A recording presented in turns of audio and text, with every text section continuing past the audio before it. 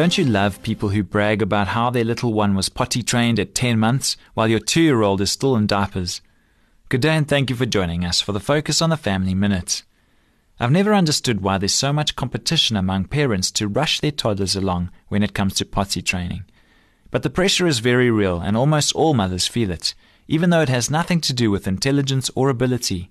Kids are just ready to do different things at different times.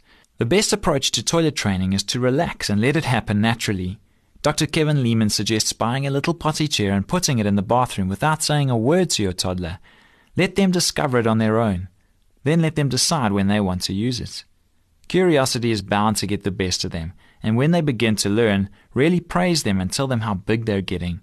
Before long they'll be out of diapers, and it'll happen on their schedules, not ours. For more information on family issues, please call Focus on the Family in South Africa on 031 716 3300.